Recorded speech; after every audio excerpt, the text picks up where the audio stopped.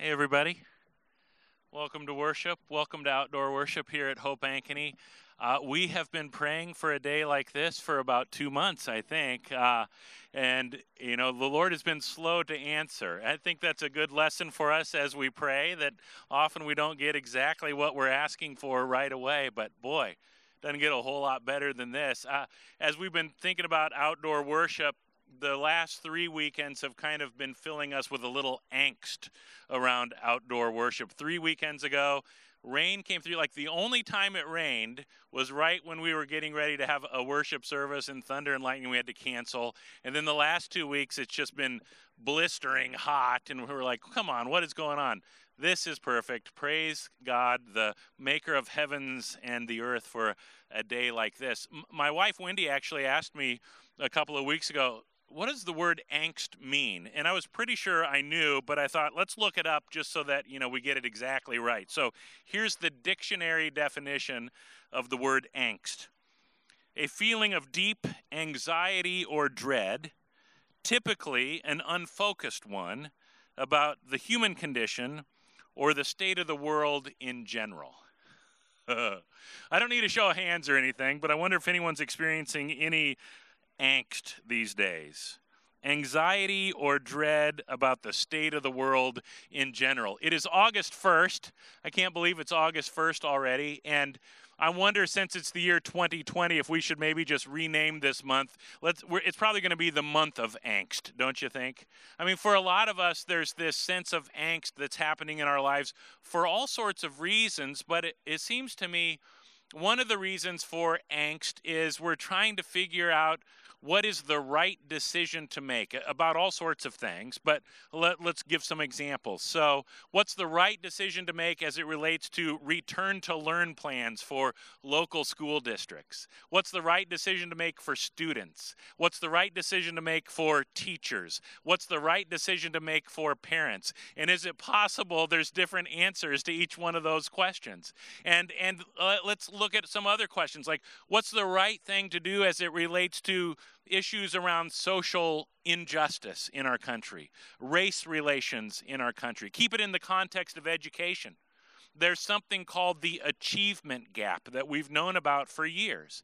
And part of what the achievement gap tells us is there's a pretty big difference in scores, test scores, between students who are white and students who are of racial or ethnic minorities. And it's not just around race and ethnicity. The achievement gap is also around economics. And so we know there's a really big gap in test scores between students that come from high-income families and students that come from low-income families. And so when we ask the question, what's the right thing to do as it relates to school, if we're trying to shrink that gap, that achievement gap, does this lead to other kinds of answers or other kinds of directions? And it just leads to a whole lot of angst, whether you're in the political world or the education world, whether you're a parent or whether you're a student. But one of the things that I find really fascinating, just to kind of sit back and observe, is how many people are absolutely 100% convinced that they know the right direction. They know the right decision to make. Never mind that we've never gone through anything like this before. Never mind we've never figured out what does it look like to begin a school year in the midst of a worldwide pandemic. And never mind that even though it feels like COVID-19, we've been living through this for like 19 years, it's really only been a handful of months.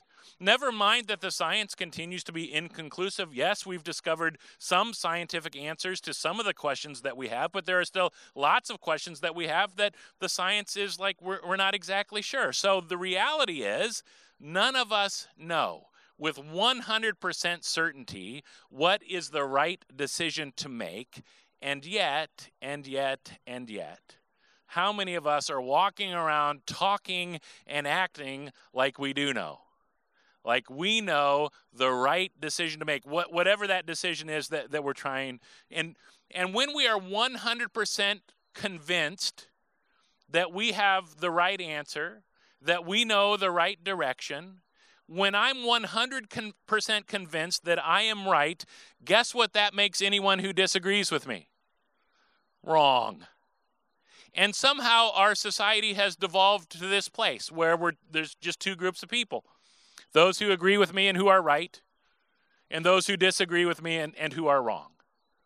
And it doesn't take a very skilled observer of culture or society to be able to see clearly in this year of 2020 vision. You don't have to be a skilled observer of society to see that when we put people into these two boxes, either right or wrong, it leads to some pretty big division in our world. Pretty big division in our culture. Pretty big division in our communities. And it occurs to me one of the reasons for the angst that so many people are feeling these days is this fear that a lot of us have that disagreement equals abandonment, relational abandonment. Disagreement, if I disagree with you about what the right decision is or what the wrong decision is, if I disagree with you, it's going to lead to abandonment. It's almost like a lot of us are living with this, unstated mantra. Unless you agree with me, we cannot be in relationship. Unless we are in agreement 100% of the time on 100% of the issues, unless you see things my way, unless you agree with me all the time, I don't even want to talk to you. I certainly don't want to be in a relationship with you.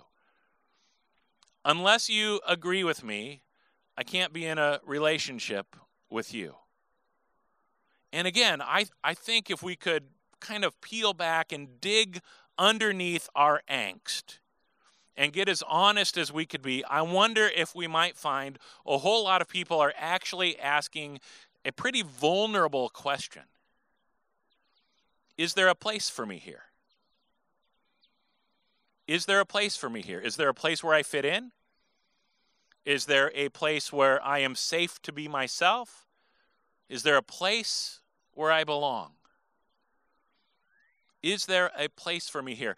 Seems to me that's one of the primary questions that people ask when they check out a church for the first time. And so if you're here visiting Hope for the first time and that question is bouncing around somewhere in your heart or somewhere in your mind, I'd like to just talk to you for a little bit about the mission and vision and values of this church. And for those of you who've been around Hope for a long time, this is a good reminder for us. We're guided, and we have been, by our mission for over 25 years. Our vision we tweaked last fall. We've got this vision statement and the 10 for 10 vision that's all written out. This is who we believe God is asking us to be, and kind of the boundaries that we play in, the tracks of the train that keep us going in the right direction.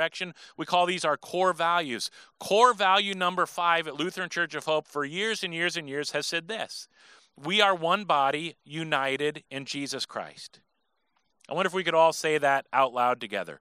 We are one body united in Jesus Christ. Can we say that one more time together? We are one body united in Jesus Christ. Now, if we're going to dig into what does it mean to be a church, to be the body of Christ in a way where we are unified, part of what we need to do is understand there's a distinction we have to make between unity and uniformity. Uniformity kind of means we all look the same, and we talk the same, and we believe the same about everything. We sound the same, uniformity. But unity in the body of Christ is this fascinating paradox. In order to be the united body of Christ, we need to be a church body that's filled with all kinds of diversity.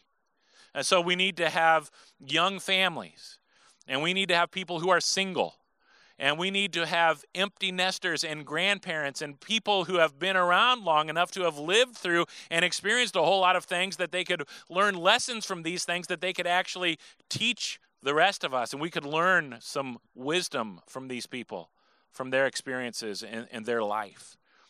We need to have racial and ethnic diversity in our church. We need to come to worship and see people who look like us, and we need to come to worship and see people who do not look like us. We need both. We need both rich and poor.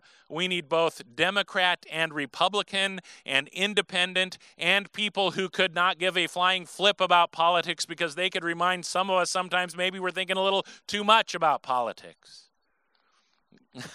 That's what I get applause for. Oh, I love this church. What else do we need in terms of diversity? We need people who've been following Jesus for decades. We need people who have just started following Jesus. And we need people who have not yet made that decision to follow Jesus. We need all kinds of diversity for all kinds of reasons.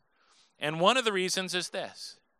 The more diverse we are as a congregation, the more that's going to force us to do the really important but really hard work of figuring out how do we be united as the body of Christ, and how do we make sure we stay united around the important things, the right things. And part of what our core value reminds us is the right or the important thing that unites us. It's not really a thing, it's a person. We are one body united in Jesus Christ. And the more we live into that value, that actually makes it possible for us to be able to say with loving assurance, anytime somebody comes to us and asks, is there a place for me here? Is there a place for me at this church? We can, with loving assurance, if we're living into that core value, we can say, yes, absolutely, there's a place for you at Hope. There's a place for you here. And if we are being honest, we would have to acknowledge that for a lot of people outside of the church, but honestly, for a lot of people inside of the church, sometimes the assurance around that question, the answer to that question, we're not quite as certain as we could be, as we need to be. You and I both know a whole lot of people here at Hope, but also outside of the church, who are not convinced there's a place for them at this church, there's not a place for them at any church. For the last several years at our Good Friday worship services, we've looked at the 7 words of Jesus from the cross. We've had 7 different speakers in just kind of given a 3 or 4 or 5 minute devotional or reflection on the 7 words of Jesus from the cross. Well, one of those words of Jesus from the cross is in our Bible reading for today, Luke chapter 23, verse 43, where Jesus says, I assure you, he says this to one of the men crucified beside him, I assure you today you will be with me in paradise. And so what I'd like to do is just kind of look at what are the events, what are the circumstances that lead up to Jesus giving the man being crucified next to him this loving assurance. I assure you today you will be with me in paradise, Jesus says. So back up about 24 hours earlier, and it's the Passover, and Jesus has gathered with his disciples in the upper room to celebrate the Passover. We call it Maundy Thursday. During Holy Week, Maundy Thursday. Maundy, a fancy word for mandate, because part of what Jesus does on that Thursday, Jesus gives a new commandment. Love one another the way I have loved you.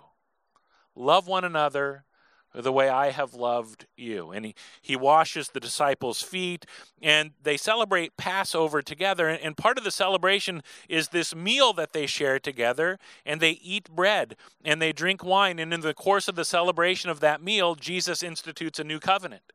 We call it Holy Communion, and at the end of this message, we'll celebrate Holy Communion together. One of the things that unites us as the body of Christ is the body and the blood of our Lord and Savior Jesus Christ. After that meal, Jesus goes to the Garden of Gethsemane, prays for several hours. He gets betrayed by Judas. He gets arrested, and he spends the rest of that night into the morning kind of bouncing around between the high priest and King Herod and the governor Pontius Pilate until finally, early in the morning, Jesus is sentenced to death. This is one of the places where I think it's super helpful to have 4 different gospel accounts rather than just one. Because these 4 gospel accounts, each of them has, they all are telling the same story, but each of them is telling it from just a little different, unique perspective. There's diversity in our scripture around the accounts of the life of Jesus. It's one of the reasons why diversity is so important for us. Each one of you has a unique perspective to offer to help us broaden our vision and understand what does it mean to be the body of Christ. And so some of the specific things that we get from each of the different gospel accounts, Mark tells us some specifics around timing. Mark tells us it's at 9 a.m. that Jesus is crucified. That's when the nails go through his hands and his feet, 9 a.m. Matthew spends a lot of time talking about the specifics of the way Jesus is mocked and ridiculed. It begins with the soldiers. After Jesus is sentenced to death, they put this crown of thorns on his head and a fake robe on his shoulders. And one of the details that Matthew gives us is the soldiers gave Jesus a stick and said, pretend like this is kind of a royal scepter. Ha, ha, ha, let's make fun of the king of the Jews. Matthew even says they kneel down in mock worship of Jesus. Soldiers aren't the only ones. As Jesus is hanging there on the cross, people are just kind of walking by, going about their day-to-day life. And Matthew says they shout abuse at Jesus.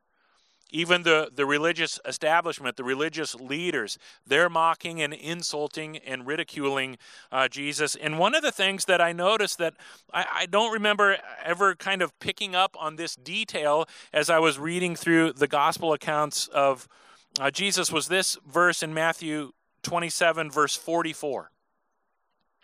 Matthew says, even the revolutionaries who were crucified with him ridiculed him in the same way. So both men on either side of Jesus, these two revolutionaries who were crucified with him, ridiculed Jesus in the same way that the soldiers did, and that the passers-by did, and that the Jewish religious leaders did. This is early on, 9 o'clock in the morning, early on in this process of crucifixion, which takes a long time. One of the details that Luke tells us is something transformational happens during the 3 hours between 9 a.m. and noon. And this is our Bible reading, and I want to just read through it one more time. Luke 23, starting in verse 39. One of the criminals hanging beside Jesus scoffed. So you're the Messiah, are you? Prove it by saving yourself and us too while you're at it. But the other criminal protested, don't you fear God, even when you have been sentenced to die? We deserve to die for our crimes, but this man hasn't done anything wrong. Then he said, Jesus, remember me when you come into your kingdom. And Jesus replied, I assure you, today you will be with me in paradise. Very next verse, verse 44. By this time it was about noon, and darkness fell across the whole land for the next 3 hours. So what the gospel accounts tell us is at 9 o'clock in the morning, or early on in this process of crucifixion, both revolutionaries or criminals or thieves, depending on what translation you have, it might have a different word there. Both men crucified beside Jesus are piling on, mocking, insulting, ridiculing Jesus. But within 3 hours, by noon, one of the men has stopped mocking Jesus and is instead calling out for Jesus to help, to save, to remember him. What changed? What made the difference in the course of just those 3 short hours? Let's look closely at each of these two men. The first one says, so you're the Messiah. He scoffs, Luke writes. Prove it by saving yourself and us too while you're at it. And who knows what was going on in this man's life, but to be a criminal or a thief or a revolutionary, part of what we can guess was happening, his life wasn't going the way he had hoped it would go. If you were a revolutionary in those days, part of what that meant was you wanted to overthrow the government. You did not like the Romans. You wanted to make sure the Romans were not occupying this land. And so the whole goal of his life had been to bring about that process. And in that time and place, you were hoping and praying and waiting for the Messiah to come to help carry out that mission and overthrow the Romans. So now here he is. None of what he had worked for, none of what he had hoped for had actually come true or happened or worked out the way he had hoped and wanted it to. Instead, he's hanging on a cross next to the guy that some people are saying maybe he's the Messiah. And so he's not convinced. He has no reason to believe Jesus. If Jesus really was who Jesus was supposed to be, then Jesus wouldn't be in that situation, and this criminal, this revolutionary, wouldn't be in his position. So he's demanding proof before he believes in Jesus. He's demanding evidence before he would put his faith in Jesus. He's continuing to scoff and mock and ridicule him. And if you look, you can start to see his definition or understanding of salvation is simply get me off this cross. Salvation equals get me off the cross. Salvation equals whatever bad and negative thing that's happening in my life, salvation would mean it's no longer happening. Contrast that to the second criminal or the second thief. He says, don't you fear God even when you've been sentenced to die? We deserve to die for our crimes, but this man hasn't done anything wrong. And then he said, Jesus, remember me when you come into your kingdom. So instead of demanding proof, at some level, this guy is declaring his faith in Jesus. And part of what we see him doing, he's owning his sin. He's owning his mistakes. He's owning his failures. He says, I deserve to be here. I deserve to be dying for what I have done. I've done something wrong. I've done something bad. And you can kind of tell just by the way he's talking, there's a tinge of regret in his voice. I heard someone describe regret this way this week. Regret is a grief that is drowned in contempt and judgment. Regret is a grief that is drowned in contempt and judgment. And when you look at the words of this second criminal, I deserve to die, part of what you can see there is a sort of self-contempt, a self-judgment. But at the same time, you see a glimmer of hope. This guy is like, maybe as despicable as I believe myself to be, maybe, just maybe, there's something lovable, redeemable about me.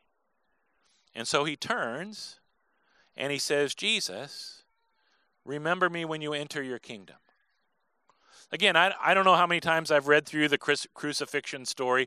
Part of what jumped out to me and really struck me this week as I was rereading it was this guy doesn't say teacher, he doesn't say rabbi, he doesn't say Lord. He says, Jesus, remember me when you enter your kingdom. There's something very personal happening here with these three guys hanging on the cross. When we have Good Friday services and we preach on the 7 words of Jesus from the cross, we're really preaching on the 7 words that the Bible records Jesus speaking from the cross. But can't we assume Jesus spoke more words than just those 7?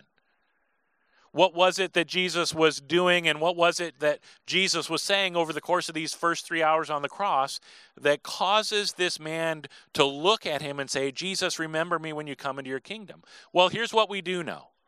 We do know both these guys would have observed Jesus saying, Father, forgive them, to the people who were mocking and insulting him. And the Gospel of John tells us that Jesus' mother is there, along with some other women, and the disciple John, they're all there.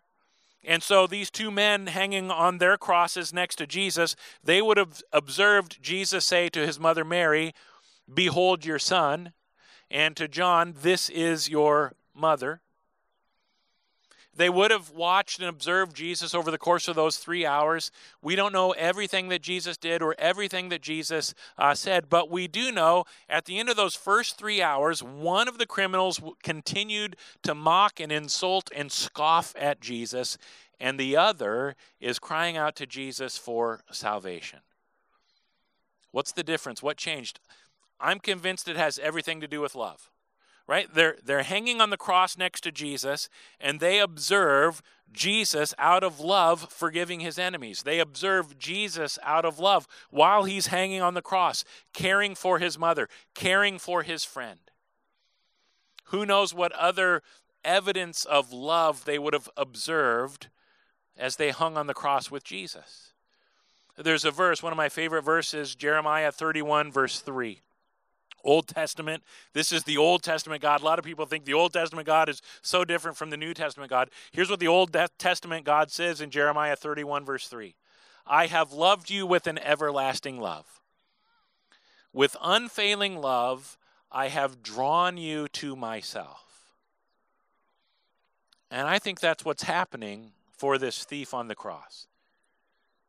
In the course of those 3 hours, God's unfailing love is drawing him closer and closer to salvation. And there's a message in that for you and for me. Even when we can't see it, even when we can't feel it, even when we're not looking for it, even if we're hanging on a cross, even when we're in the middle of whatever negative circumstance we might find ourselves in, even when it feels like nothing is going right in our world, God's never-ending, unfailing love is always on the move. It's always at work. And somehow, in the mystery of grace, while he's hanging on the cross, God's love was drawing this man into relationship. And so he turns and he says, Jesus, remember me when you enter into your kingdom. I can't help but wonder if part of what this man is asking is, Jesus, when you finally establish your kingdom, will there be a place in your kingdom for someone like me? Will there be a place in your kingdom for someone like me? And I wonder how many times you and I have asked God that same question. This church is filled with people who are far from perfect, people who have messed up, people who look at the mistakes of their past and they're filled with significant regret. They look at the messes that they have made and they wonder, is there still a place for me in the body of Christ, a place for me in the church? And thanks be to God, this church is filled with people who have been drawn here by the never-ending, unfailing love of God. And that deserves an applause. This church is filled with people who've been drawn here by the never-ending, unfailing love of God. No matter what's going on in our past, no matter what kind of regret we might have. I think part of the regret of this second criminal, part of his regret is, man, I wish I would have believed in Jesus sooner. Man, I wish I would have started listening to him sooner. I wish I would have started following him sooner. Maybe then I wouldn't be in the mess that I'm in, the predicament that I am in. And I wonder how many of us, our regret takes us down a similar path.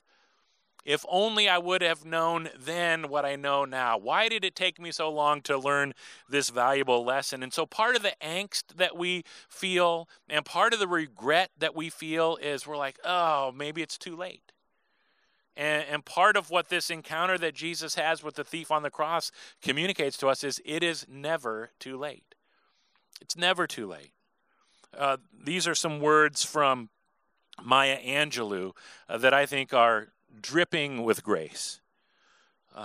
She's reported to have said this at some point. I couldn't find any specific place that said, actually, yeah, here's where she wrote it or said it. But supposedly she said this: do the best you can until you know better. Then when you know better, do better.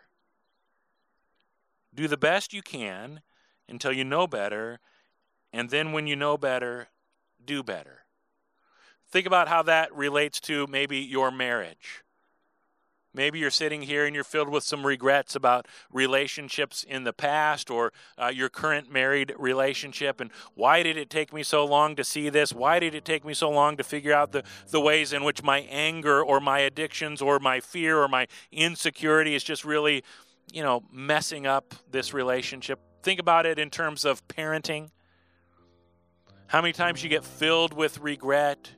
Why didn't I do this? Or why didn't I say that? Or why did I parent my kid in such a way that they felt like they had to live up to these unrealistic expectations?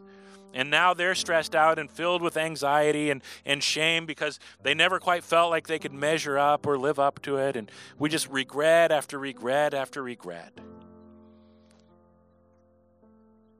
What if we could get to a place where we could start to believe grace was real? What if we could understand the grace in this word? Do the best you can until you know better. Then when you know better, do better. Part of the angst and part of the fear, whether it's about abandonment or whether it's regret, we're just wondering, is grace actually real? Because it seems like for so many people, there's no grace offered. You get caught making one mistake and that's it. You're done. You're canceled. It's over. What about grace? How does grace work? What does this mean? How does it play out in the body of Christ? And so we look to this thief on the cross. I deserve to be here. I messed up. I failed. I made mistakes. But he has a different understanding of salvation when you compare it to the first thief. The first thief, salvation equals get me off the cross. The second thief, he's not talking about getting off the cross. He's not talking about a removal of his negative temporary circumstance.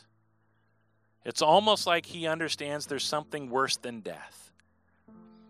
And so he says, Jesus, remember me when you enter your kingdom. Salvation, it's not about being good enough. It's not about knowing enough to be more and more perfect all the time. Salvation is knowing we're never going to quite arrive. Salvation is knowing we're in need of a Savior. Salvation is turning to that Savior and asking, will there be a place for me in your kingdom? And salvation is believing that the same words Jesus speaks to that second criminal, Jesus is speaking to you and to me. I assure you, Jesus says, I assure you with all the loving assurance I can possibly demonstrate, I'm dying here, shedding my blood on the cross. I assure you, I love you so much that you can trust, you can believe today you'll be with me in paradise. You know what our culture really needs, what our society really needs? We are starving for grace. We are hungry for grace. And so we come to the Lord's table.